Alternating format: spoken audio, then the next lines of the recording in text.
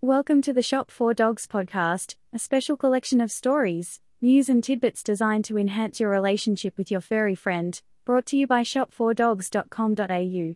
Today's podcast is titled, Scent Dogs Detect Coronavirus Reliably from Skin Swabs.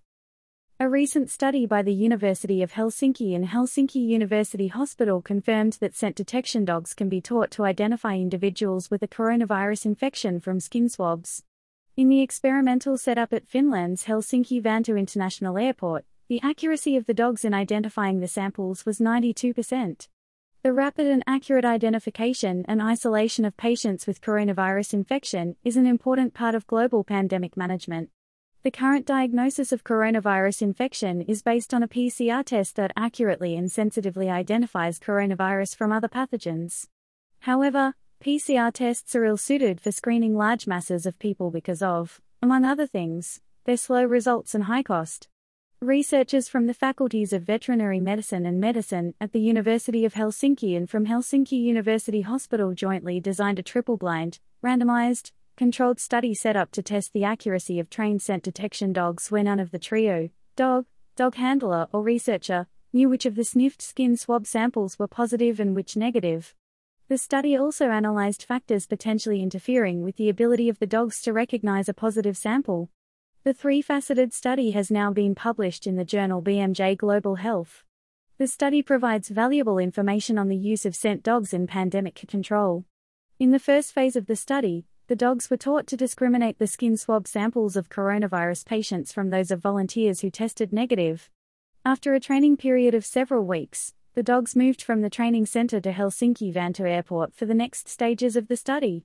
In the second phase of the study, 4 trained dogs completed a validation test to prove their discriminatory ability. During the experiment, each dog was presented with a series of 420 samples over a period of 7 days. As several parallel samples had been collected from each sample donor, each dog received an identical set of 114 coronavirus patient samples and 306 control samples for sniffing. The coronavirus status of all sample donors had been confirmed by PCR.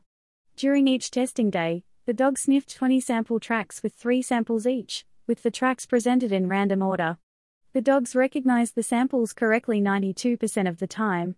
While their sensitivity to detect a positive coronavirus sample was 92%, their specificity was 91%. Only small differences in accuracy were observed between the 4 dogs. The coronavirus infection being caused by virus variants was the single largest factor contributing to erroneous identification by the dogs.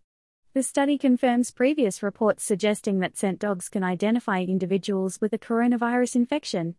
Our study setup was of a high scientific standard.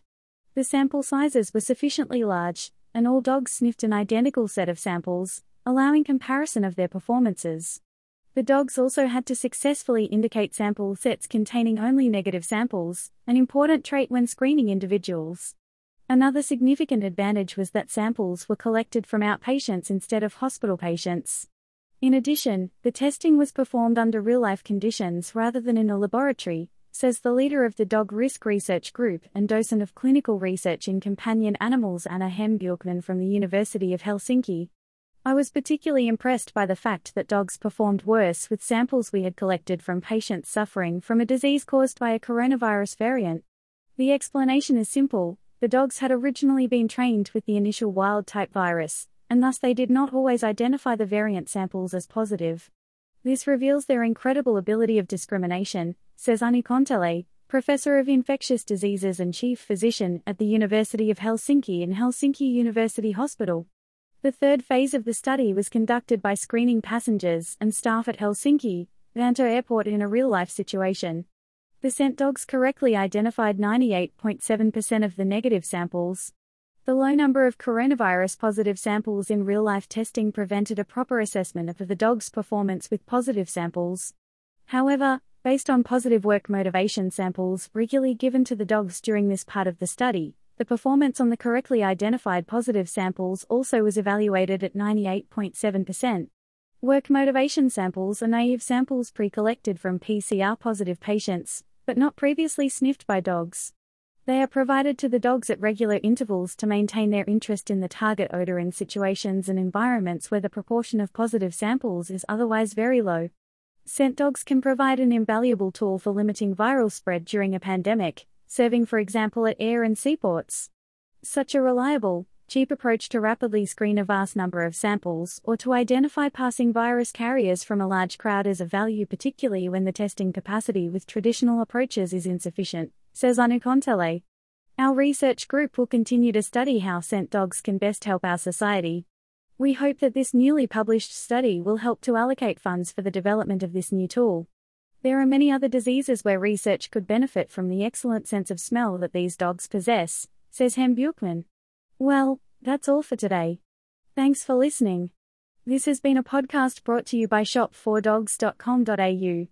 Visit this specially curated online store for the latest range of doggy treats, toys, training, dress-up costumes and more. Bye for now.